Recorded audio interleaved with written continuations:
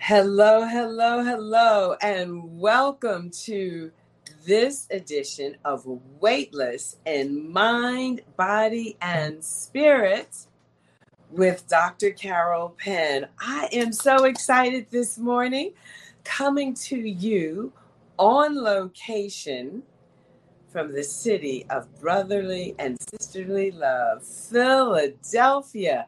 Let's see who is coming online this morning. Be sure to come on in and say hello. Drop that in the chat. And I just welcome you, welcome you, welcome you. We're going to get going in a few minutes with a very special guest that we have waiting backstage in the green room. But before that, we're going to give people a chance to wake up on this Sunday morning. I am so excited to be here in the city of brotherly and sisterly love at the charming Alexander Inn in the old city of Philadelphia. Good morning and welcome, Victoria. Good morning from Wilmington, Delaware, one of our nation's preeminent, fantastic, amazing, and talented occupational therapists. So welcome, Victoria. Go ahead and drop your name in the chat. Let us know where you are shouting out happy Sunday morning from so I can greet you, give you a proper hello, a proper welcome. So anyway, who am I and what is this show about? Well, this show is called Weightless in Mind, Body, and Spirit. And it's hosted by yours truly, Dr. Carol Penn, doubly board certified in family medicine, obesity medicine. I should say triply board certified because also osteopathic manipulative medicine. I am your master movement meditation and mindset coach with a global reputation and a local heart because I love my people. I love to take care of friends and family in the community close to home. Good morning and welcome to my beloved DM, who is also producing today's show as she produces all of the shows. And it's just been such a fantastic journey, a dream come true to work with my life partner. Good morning, Deb Lawrence, and welcome. Good morning, Kyla. Yes, from Chicago. Kyla and Kim from Chicago. Woo, my goodness, Glover. I wonder if we're related with that last name. Good morning and welcome, Rebecca. Rebecca, you all, is our super special guest on next Sunday's show. So go ahead and mark your calendar right now. And I am just so honored to host this show where we do talk about the medical aspects of obesity medicine and all that impacts. And we also talk about what it means to be weightless in mind, body, and spirit, emotionally, psychologically, spiritually. Go ahead and drop that in the chat if you know the answer to that question for yourself. What does it mean to you and for you to be weightless in mind, body, and spirit? Yes, indeed. Well, we have just such a lovely gathering of folks already on. So without further ado, I want to introduce my superstar friend. Wait till you meet her. You are going to so enjoy her and enjoy this presentation. So there she is. You could see her beautiful smile. And I would like to read the bios of my guests while they're on camera, just so they can sit back and receive and be poured into as they hear their greatness, their magnificence reflected back to them. So I'm excited. All right. Dr. Keena Peppers, my friend and colleague, my sister doc, a highly acclaimed, board-certified OB-GYN and women's healthy lifestyle coach. She is the CEO of All In Phenomenally, LLC, a retired lieutenant colonel with 2 tours in Iraq, earning her a Bronze Star. Thank you for your service. Thank you for your service. Her expertise in medicine and personal experience with chronic illnesses have positioned her as a thought leader in the field of women's health and the go-to coach for women that suffer from chronic illness. So tune in. Anyone who's challenged with chronic long-term illness, you are in for something pretty special. With her mantra, the cure when there is no cure, at the forefront, she is passionate about helping women with chronic illnesses learn and practice healthy habits that improve their quality of life through a holistic approach that promotes physical, mental, and emotional wellness. Welcome, Dr. Keena, to Weightless in Mind, Body, and Spirit. Good morning. Thank you so much, Dr. Carol. I am so excited to be here. Thank you for your invitation. You're welcome. You're welcome. And also welcome Patricia Gilmore, who's tuned in and saying good morning to Dr. Carol and Dr. Keena. So we are so glad that we have this wonderful audience here watching with us, participating with us. And I'm going to ask the audience members, go ahead. If you've got somebody who you want to have tune in, invite them to tune in, invite them to watch with us, and go ahead and share liberally, because sharing is caring. And also, this show is recorded as a podcast. So if you can't join with us live, you can listen at any time and still receive this information, these pearls of wisdom. All right, so Dr. Keena, let's go ahead and let's get into it. The theme of July is to nurture. It is to nurture oneself in mind, body, and spirit. And I want you just to hold that in your mind and in your heart as we go forward. But, now you're a women's healthy lifestyle coach. You're really focusing on women who have chronic illness. But first, let us find out why and how you became a doctor. Oh, wow. Well, it's very interesting. I became a doctor because when I was about 4 years old, I used to sit at the table with my mom and sister. My mother was in nursing school, and she used to bring home like a cat to dissect. And I was so interested in the cat that she was dissecting and what I could do and how I could participate that I went and in school did a frog. I did a frog and I labeled it up and I got everything ready. And I was so excited and I actually won. And I said then that I wanted to be a nurse like my mom. My mom became a registered nurse and she was in the emergency room. So she would come home and she would tell us all of these stories about everything that she had done throughout the day. And my mother said to me, no, you don't want to be the person that is getting the orders. You want to be the person that's giving the orders. And that really stuck on me. And I said, you know what? I'm going to be a doctor. And in my area where I grew up, I saw a lot of teenage pregnancies that did not get the proper prenatal care. And that was what developed my interest in OB-GYN. So I wanted to make sure that pregnant women, no matter where you live, no matter what your income was, that you had the opportunity to get the same prenatal care as everyone else. So that is why I became an OB-GYN, and I initially started working in underserved areas because I wanted to make sure that they received the proper prenatal care. Oh, wow. That is fantastic. Yeah, I love women's health and I love obstetrics and gynecology.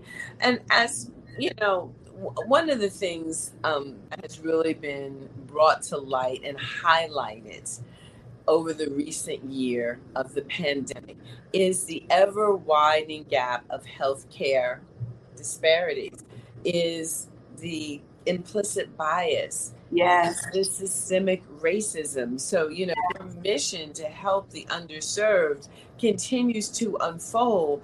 But what can you share with us as a woman, of African American heritage, as a woman who's part of this disparaged minority, Right. so-called, that's in, wow, my goodness, sort of, the lack of care, the increasing mortality and morbidity. What can we do to protect ourselves against a system that seems to be pitched against us? How do we improve this mortality and morbidity in the African American community? And you know what, Dr. Kina, if it affects one woman of any color, of any race, it impacts all women. What can we do? Definitely. Well, the thing that's really interesting about that is that health disparities really, really affect African American women. In fact, 3 to 4 times African American women will actually have mortality, which means that they die. And they die in situations that surround prenatal or deliveries for African American women. And that rate actually goes up to almost 12. It really depends on where you live.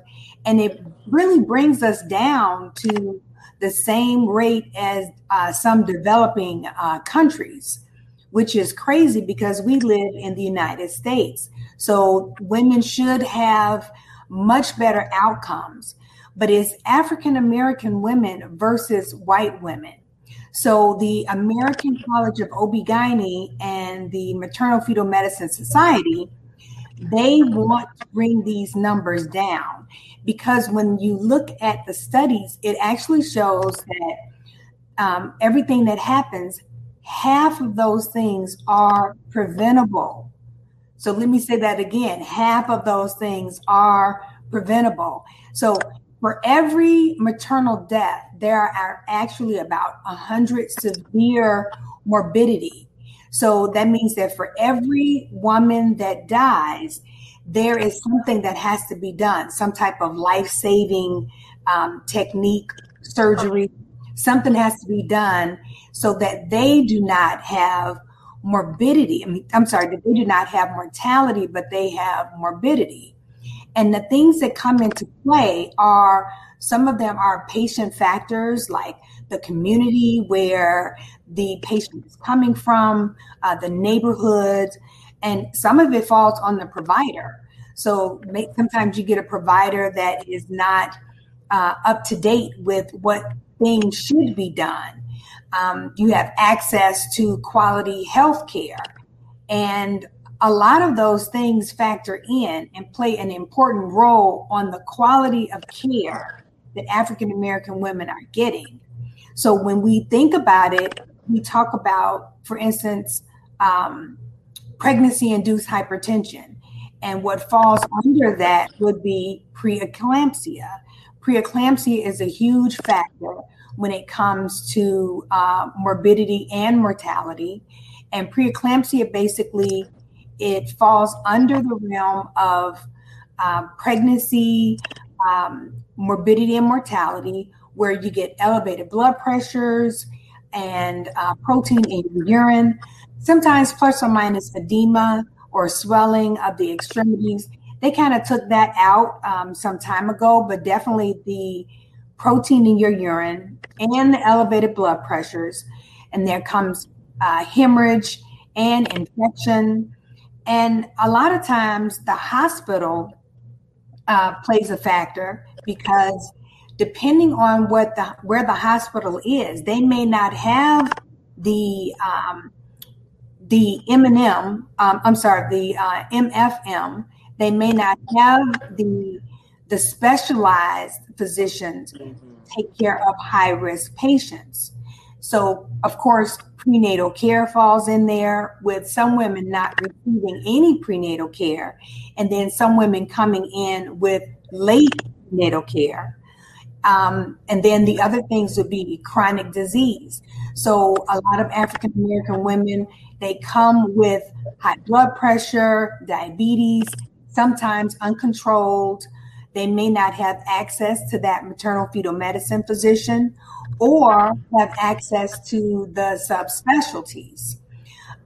So what happens is the American College of OB/GYN wants us to do drills, and those drills may include drills for postpartum hemorrhage, for shoulder dystocias, where you have a larger baby, the head comes out, but the shoulders get stuck.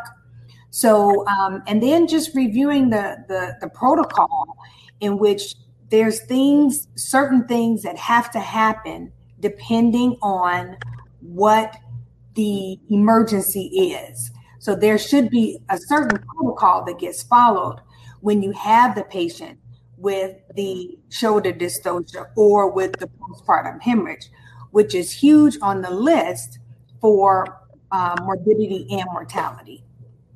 Well, it's so interesting because it reminds me of Dr. Atul Gawande, who talks about the checklist, when he's referring to the checklist that pilots go through, which has proven to reduce critical errors over time, and to introduce that into medicine, particularly in these situations where you've got to make split-second decisions and you need to know if this, then that, if this and that, and running it down in the moment. Well, I hope that this is a direction that will evolve. And there's so much more. There's the social determinants that impact health and put women of minority populations at risk in the first place.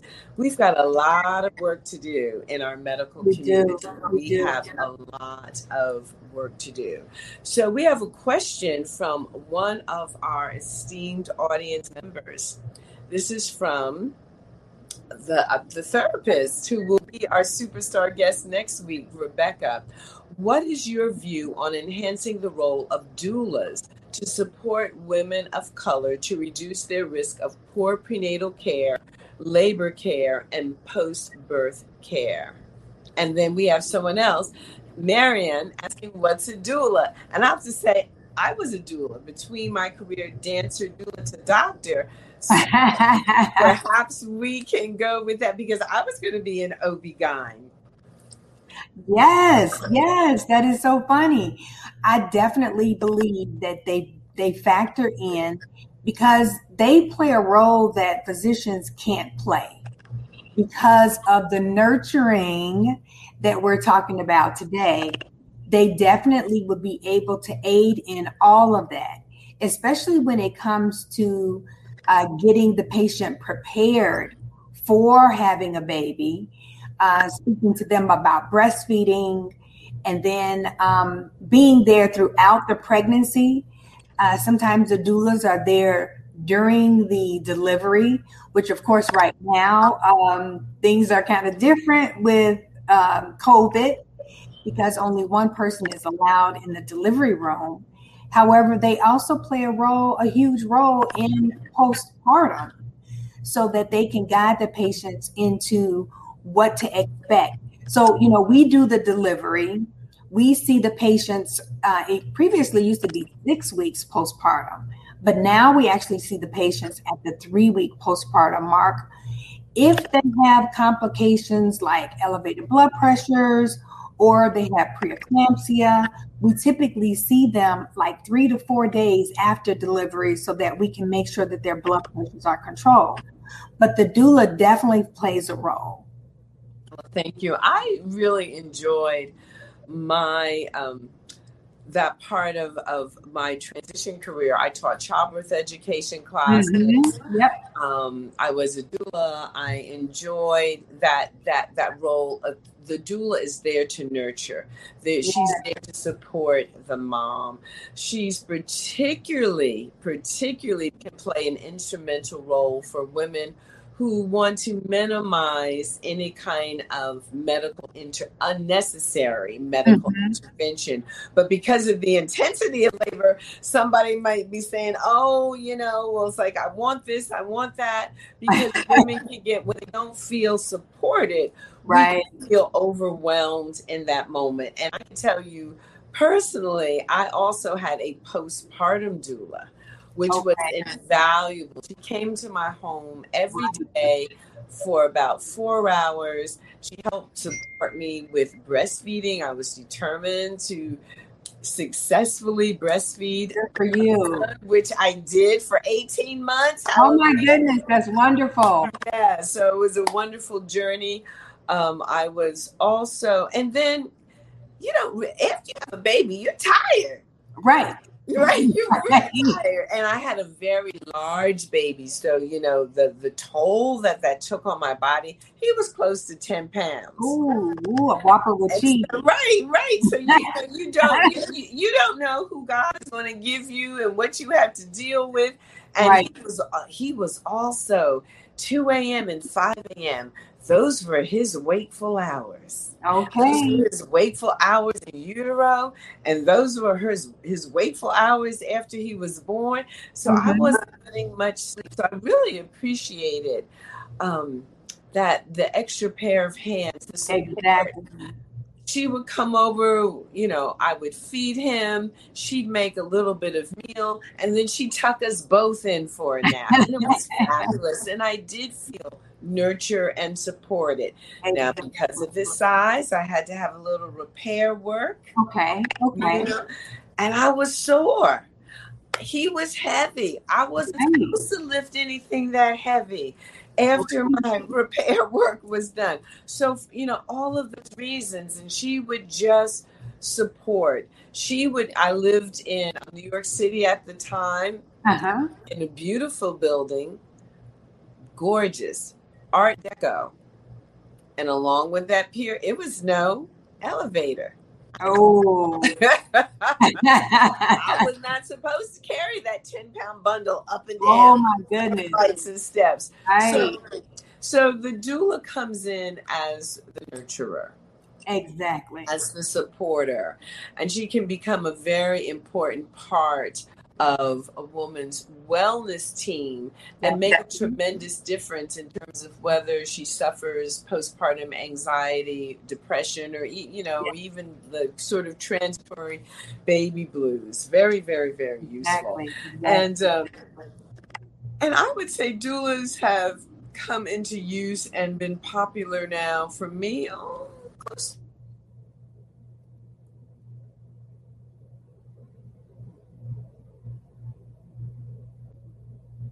Dr. Carol, I think you may be frozen.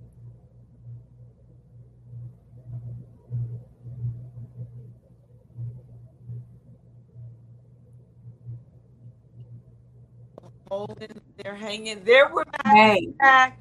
We're going to hang in there with the technology and the shift. That's okay. So now let's switch gears for a moment. Okay. You were a lieutenant colonel. Yes. Someone to be talking to you. 2 tours of duty in Iraq. How did you go into the Army, and what was that like? Wow. Okay. So in grammar school and high school, my mother worked triple time. My parents were divorced early, and my mother wanted to give us she basically made our environment. She sent us to public, instead of the public schools that were in my area, we went to the Catholic schools. And of course, going to a Catholic school, you had to pay for the tuition.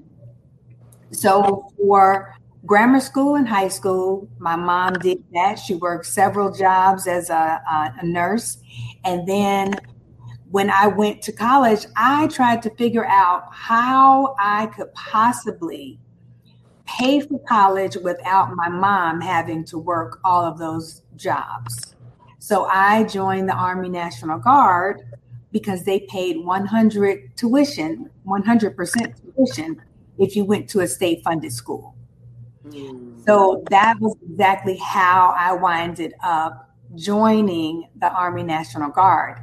And it's funny that you asked, because that's a little excerpt that I was going to read from my upcoming book.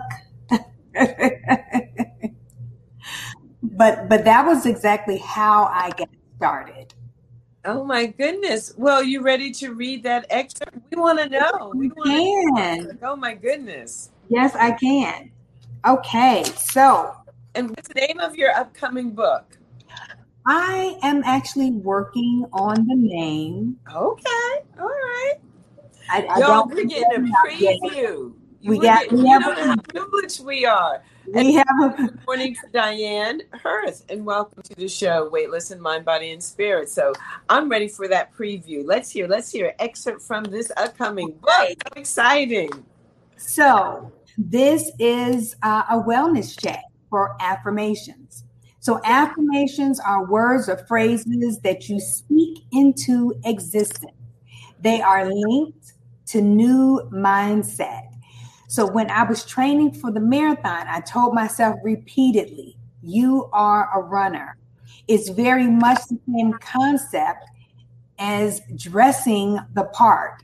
So dressing like you already have the job, in the same light, you want to speak it. Claim it for yourself. Start your day with positive affirmations. When I was learning how to walk and talk, I told myself I could do it. Here are some of my favorite affirmations. Feel free to use them. Post your affirmations on a mirror, in your bathroom, in your bedroom, on your refrigerator. I love myself. I am a conqueror. I am strong. I am a survivor. I will not give up. I am a winner. I control my life. I am courageous. I am blessed. I am confident. I choose to be happy today on purpose. I can do anything. I am worthy. So never accept defeat. Battles can be very challenging, but the taste of victory is so sweet. We are the masters of our fate. Even though you can catch the football, there are tacklers waiting to bring you down. Sidestep them, jump over them, continue the course. You are still a winner if you don't cross the finish line. I am a conqueror, and I too, following my plan of lifestyle change, be victorious. Be the one that will, not the one who won't. So I graduated in high school at the top of my class. Then I started college. My mother was still working overtime to pay for my college tuition.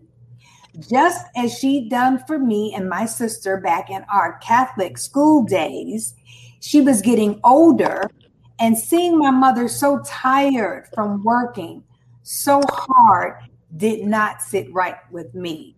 I had to fix that. So during my second year of college, a recruiter from the Army National Guard visited our campus. He said that you can get 100% a scholarship as long as you went to a state-funded school. I was at a state-funded school, and I wanted to relieve my mother from having to work so hard to pay my tuition through school. So the National Guard sounded like a perfect solution for me. I joined the Army National Guard with 100% tuition scholarship as a private first class. I joined in 1987. Then I decided I wanted to become an officer in 1991. I was recommended among several hundreds of other eager soldiers throughout the state to become a pawn for officer candidate school. In my mind, it was what my mother had told me before. You don't want to be the one taking the orders. You want to be the one giving the orders. So I wanted to become an officer. One of my sergeants doubted that I would be able to get through because according to him, I didn't like anyone telling me what to do. I told him, I'm going to make it. I am going to do it. There were hundreds of people who had been nominated by top officers in their companies. We went through this long process of getting chosen for officer candidate school. We started out with a class of 130. 18 months later, we graduated 29. I was at the top of my class with only 4 other female candidates becoming a fresh lieutenant. This was a huge milestone for me. It was mentally and physically challenging after being told by the training officers that I'd never become one of them. I made every stride and never gave up. My mother always told me that when someone says you can't, you prove them wrong by showing them what you can do. I did just that. It was purely mind over matter. Low crawling in mud, push-ups, pull-ups, 5-mile run, just to get us prepared. If you had to throw up, they tell you, throw up over your shoulder and keep running. The whole time, they'd be face down telling you what you can't do. I was in shape, so I was compatible. It was extremely difficult. It was to test your mind and your body. It was warrior training in every sense of the word. I worked in a medical unit during that time as a patient administrator. When I got back to my unit, I saw that same sergeant who told me I wouldn't be able to do it. I called his name and he snapped into attention, threw his arm up and saluted me and said, "Yes, ma'am." From that point on, that is how he addressed me. I earned that respect, which was hard for anyone in the military back then, especially women.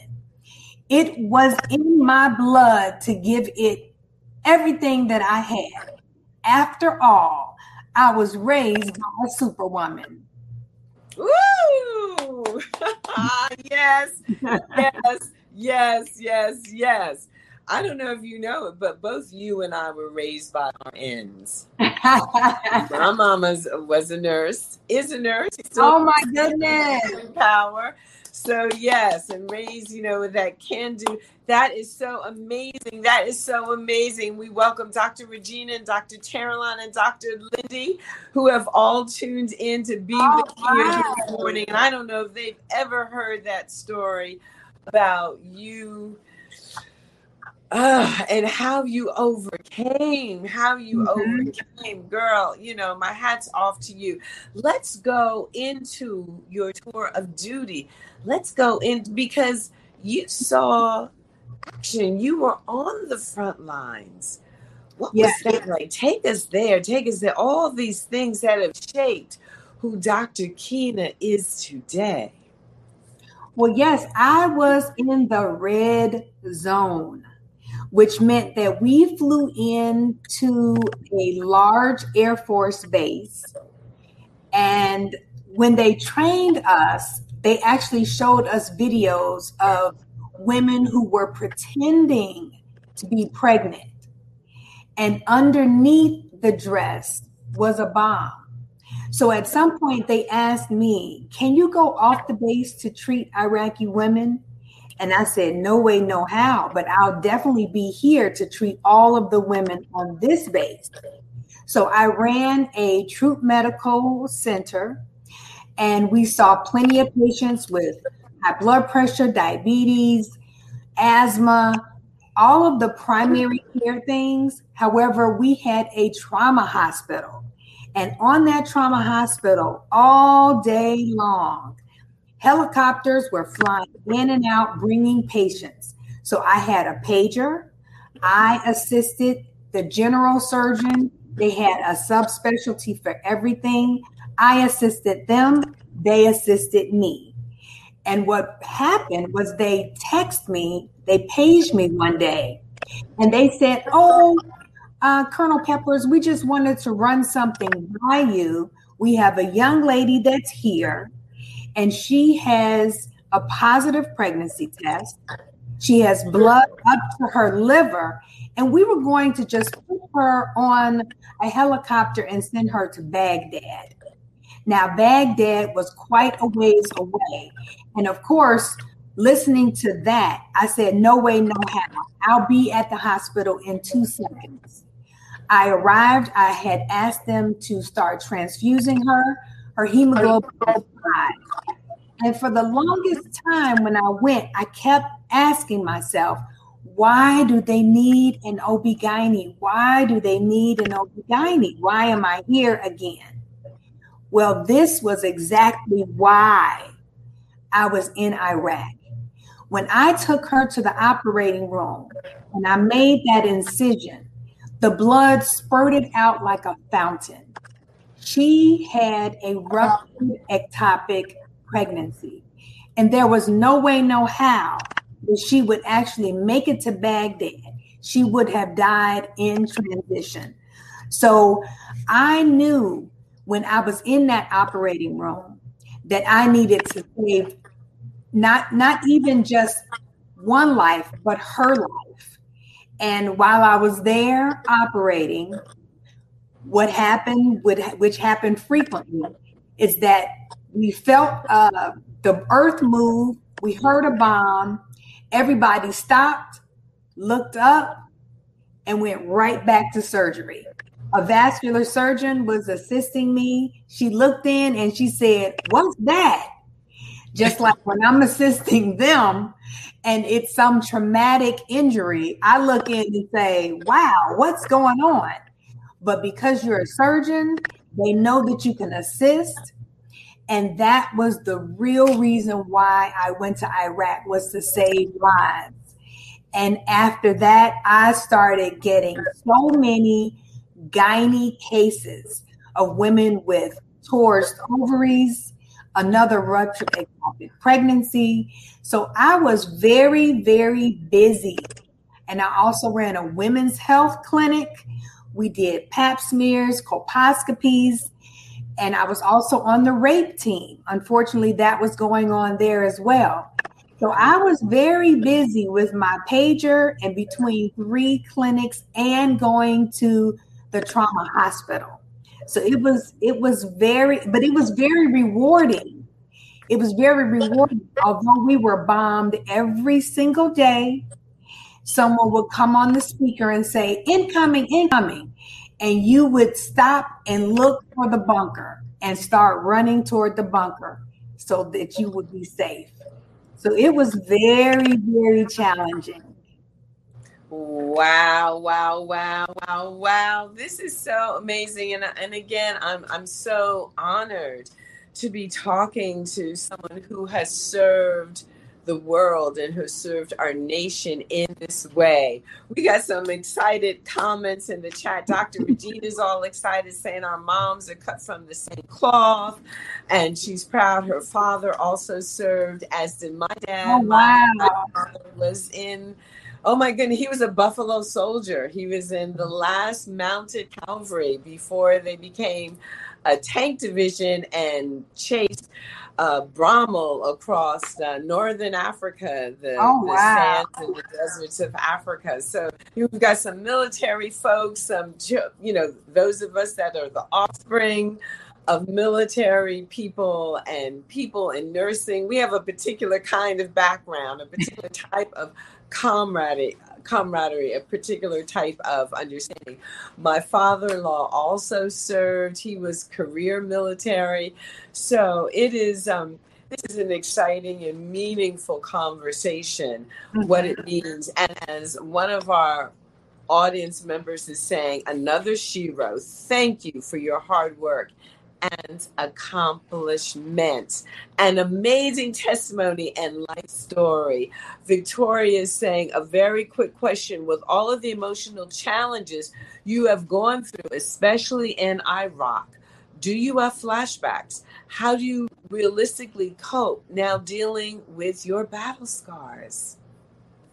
And that's a hot topic with all the post-traumatic stress, right? Correct. And the funny thing is, when I returned, I actually felt like no one asked me. No one really asked me what happened over in Iraq. Of course, my closest friends, my family, I would email them and tell them what was going on. And we had a phone that we could use only during certain hours where I would be able to call. And they were over the top excited about the things that I was saying. However, no one asked me exactly what happened when I was taking that shrapnel out of someone's face, or I actually saw things that had been blown up. So it was rough. However, I find that I do not have flashbacks. I do not. Mm-mm. Well, everybody, look, we have somebody who's ready to buy your book. What a story. I'd love to have your book. I think the pre-sales just started happening. So this is how you can reach directly to Dr. Kina for sure. And yes, you do want to have her book. You do want to reach out to her. Those of you that have conferences coming up that know, even if you don't have a conference coming up or an event coming up, but reach out to Dr. Kina, reach out to any of these guests that I bring before you, because just the same way that you're riveted right now, they're going to rivet your audience and increase the value of your event. So again, we are talking to not only one of our nation's top doctors in obstetrics and gynecology, but one of our nation's heroes, Shiros, and it is just amazing. All right, we're going to continue with this story. We got a lot more to go. Now, Dr. Kina, one of the reasons why you are so devoted to women living with chronic illness, chronic injury, is because that's also a part of your story. What happened, Dr. Kina? How is it that you also became a patient yourself? Well, when I was working as in a private practice, I started to develop some neurologic symptoms where I was getting numbness and tingling in different places in my body. When I would tie my mask as I'm going to the operating room, my arms would get weak. As I would pull up my scrubs, my legs would get weak.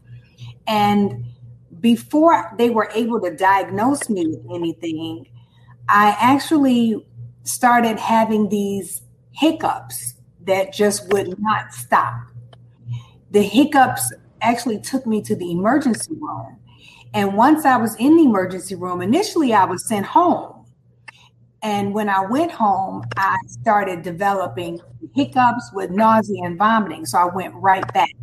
When I went back, thank God I went back, because I deteriorated quickly, because I started having some weakness in my upper and lower extremities.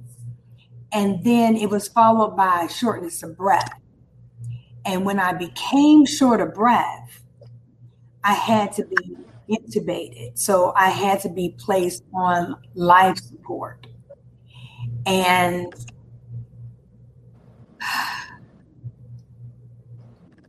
I was placed on life support, and tests were run. And when I had the MRI, I had a lot of swelling in my brain. And in addition to that, I had a lesion in my cervical spinal cord. And it was amazing because 2 months before that, I had a normal MRI. So this is how quickly this attacked me. I was intubated for about 2 weeks. And at the end of that, what I remember is lying in the bed. I could hear the voices of my family members. And then I heard these footsteps, and it sounded like it was a group of people. I could smell the hand sanitizer that they were using. And the footsteps stopped right at the end of my bed. And then I could actually feel them whipping the covers off of my feet, asking me, I need you to try to move your feet. And I thought I was in a dream because I'm saying to myself, of course, I can move my feet. And I realized at that point that I was unable.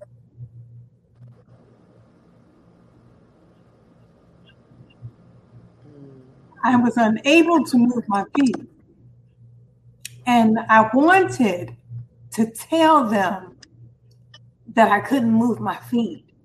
However, my voice was muffled. I was stifled because when they removed the tube, they damaged my vocal cord.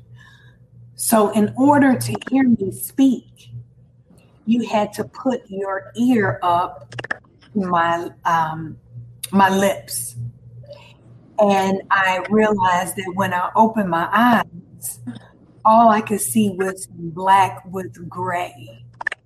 So my diagnosis was neuromyelitis optica, otherwise known as NMO, which is a very rare autoimmune disease that only affects 4,000 people in the United States.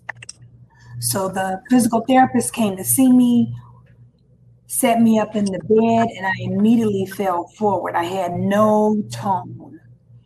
He put my arms around his neck, picked me up by my waist, and as he put me in a chair, my legs dangled like a Raggedy Ann doll. And they had to put pillows alongside my body in order to keep me upright, and I couldn't even hold my head up. And that was how I went from the neuro intensive care unit over to the rehabilitation center. And even though I had a long road, I stayed positive. I had my glasses on. I wanted to wear my glasses even though I was blind, because I told someone who asked me, why did you have your glasses on? Because when God brings my vision back, I want to make sure that I can see clearly. And I had to learn to walk as if I were a baby. As a machine lifted me up, my feet just touched the floor, and I went from that to a harness that hung from a ceiling to a treadmill, and I was eventually able to walk. I was eventually able to run. But through it all, only by the grace of God was I able to make it back. After several treatments, my vision came back. I returned to walking. I was able to do this through my faith, my family's faith, and my support that I had, through all of the affirmations that I had stuck all around my room about I am bigger than this disease. I began journaling once I could write. And I just had to believe that everything was going to be okay, because I said God did not bring me this far to leave me. And I knew that after I made it back, that I had a purpose, that God saved me for a reason. And the reason why God saved me was so that I could then tell my story to women who are like me. They may not have had the exact same illness that I had, but women who have chronic illnesses. And of course, through all of that, I was on massive doses of steroids, and I gained at least 40 pounds. And I knew that it took a long time for me to lose that weight. And I wanted to make sure that I nurtured to these women, nurture to them, and tell them my story, and tell them how I was able to make it back through the affirmations, through the mindset. Because if you're not in the right mindset, you don't have the right mindset, we're back. Then you're not going to be able to. Looks like Dr. Keena might be frozen. Oh, am yes, I frozen? And, you know, and so many of your testimonies are pouring in. They're pouring in. Dr. Keena, we lost a little connectivity, but people are just, you know, your story is so moving and so powerful. I love what one of our participants, one of our audience members said, yes, a miracle for a miracle worker. And yes, our ability, we are so miraculously made. God made this body temple. And I know part of your message to your avatar, to the people that you are working with, is to care for this body, to pour into this body, to understand that the healing is there, the overcoming is there, to never let go of that, never let sight of that. I love that you couldn't see and you put your glasses on anyway. Yes. So that when the sight was restored, you would see, and you would see clearly. Are you all feeling this? Are you all hearing this? And remember, if you want to be in touch with Dr. Email her. Even if you want to email her to encourage her, email her some more affirmations as she writes her book. You never know, some of your affirmations might show up in her books. Powerful, powerful, powerful. Whoa, whoa, whoa. So, Dr. Keena, if you had to give people a few tips, 3 to 5 tips on what we all can do to nurture ourselves in mind, body, and spirit, what would those tips be? The number one tip would be mindset, because it's it changes in mindset. You have to go above and beyond, because you want to make sure that you are in the present, on purpose, and that you have a clear thoughts about what you want things to be like. Affirmations that gives you that positive thinking, that positive, I can do it. Because what you can't do is that you cannot give up hope. Hope is so huge. Hope is so huge that once you give up hope, it's a completely different story. I would say journaling. Write it down. Just like when you were 12 years old, you had a diary. Write those thoughts down.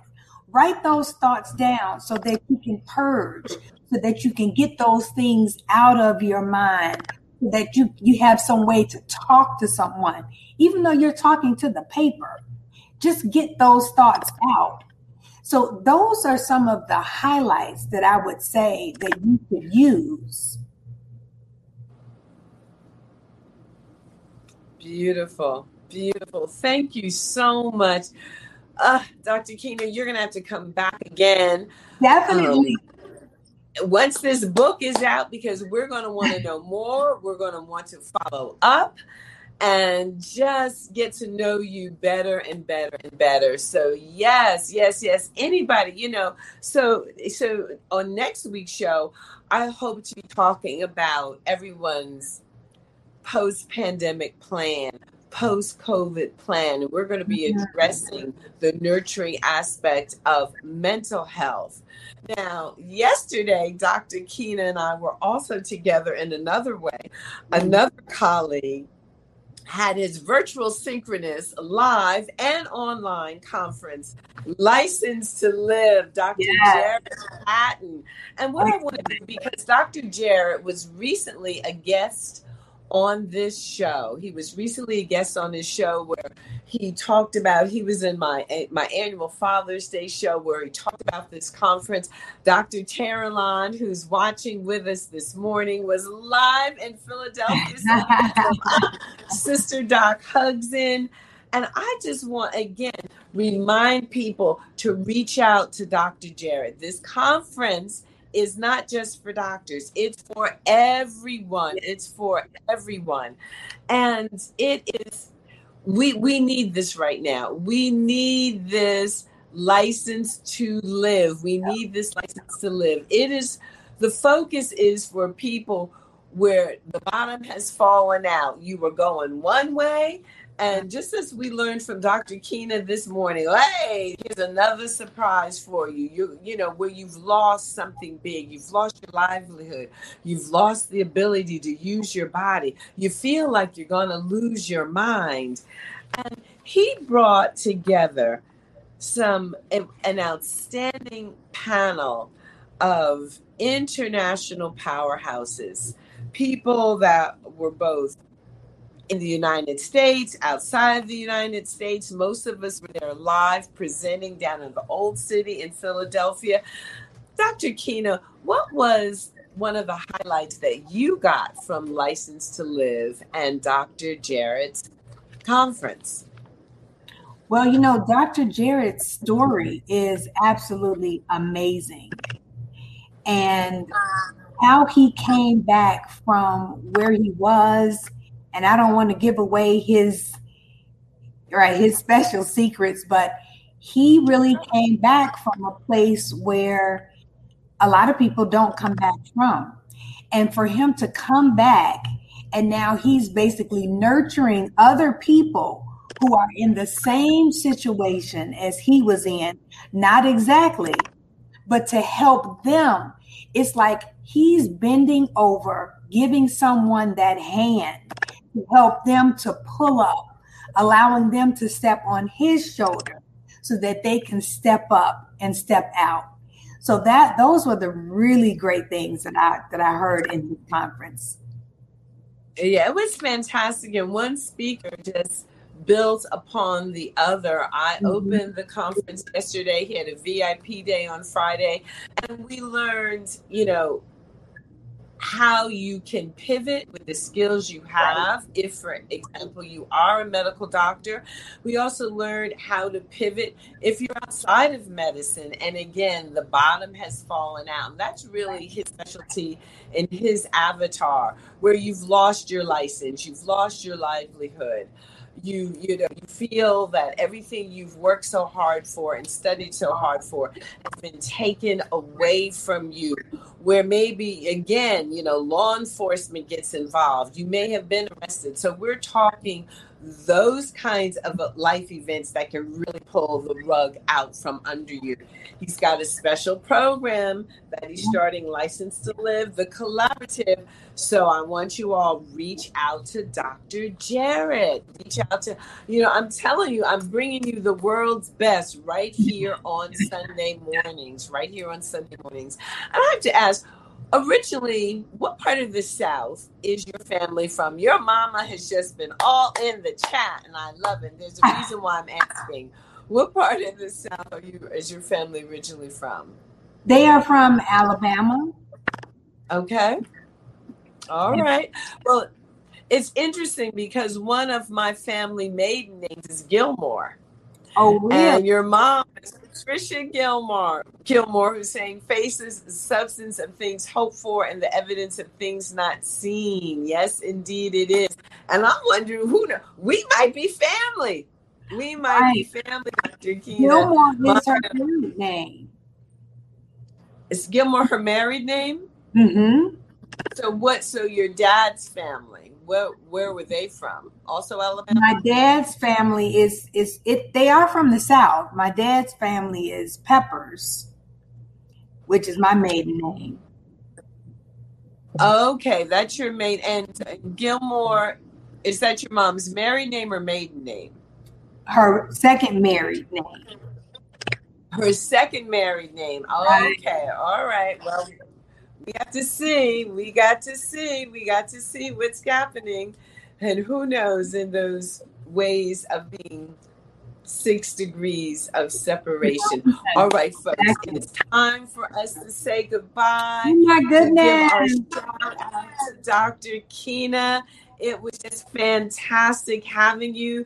Mark your calendars. We've got 2 more shows in our summer season. We're going to have Rebecca Schoenwolf with us next week, Mental Health and Nurturing Yourself. What is your post-pandemic plan? And then Dr.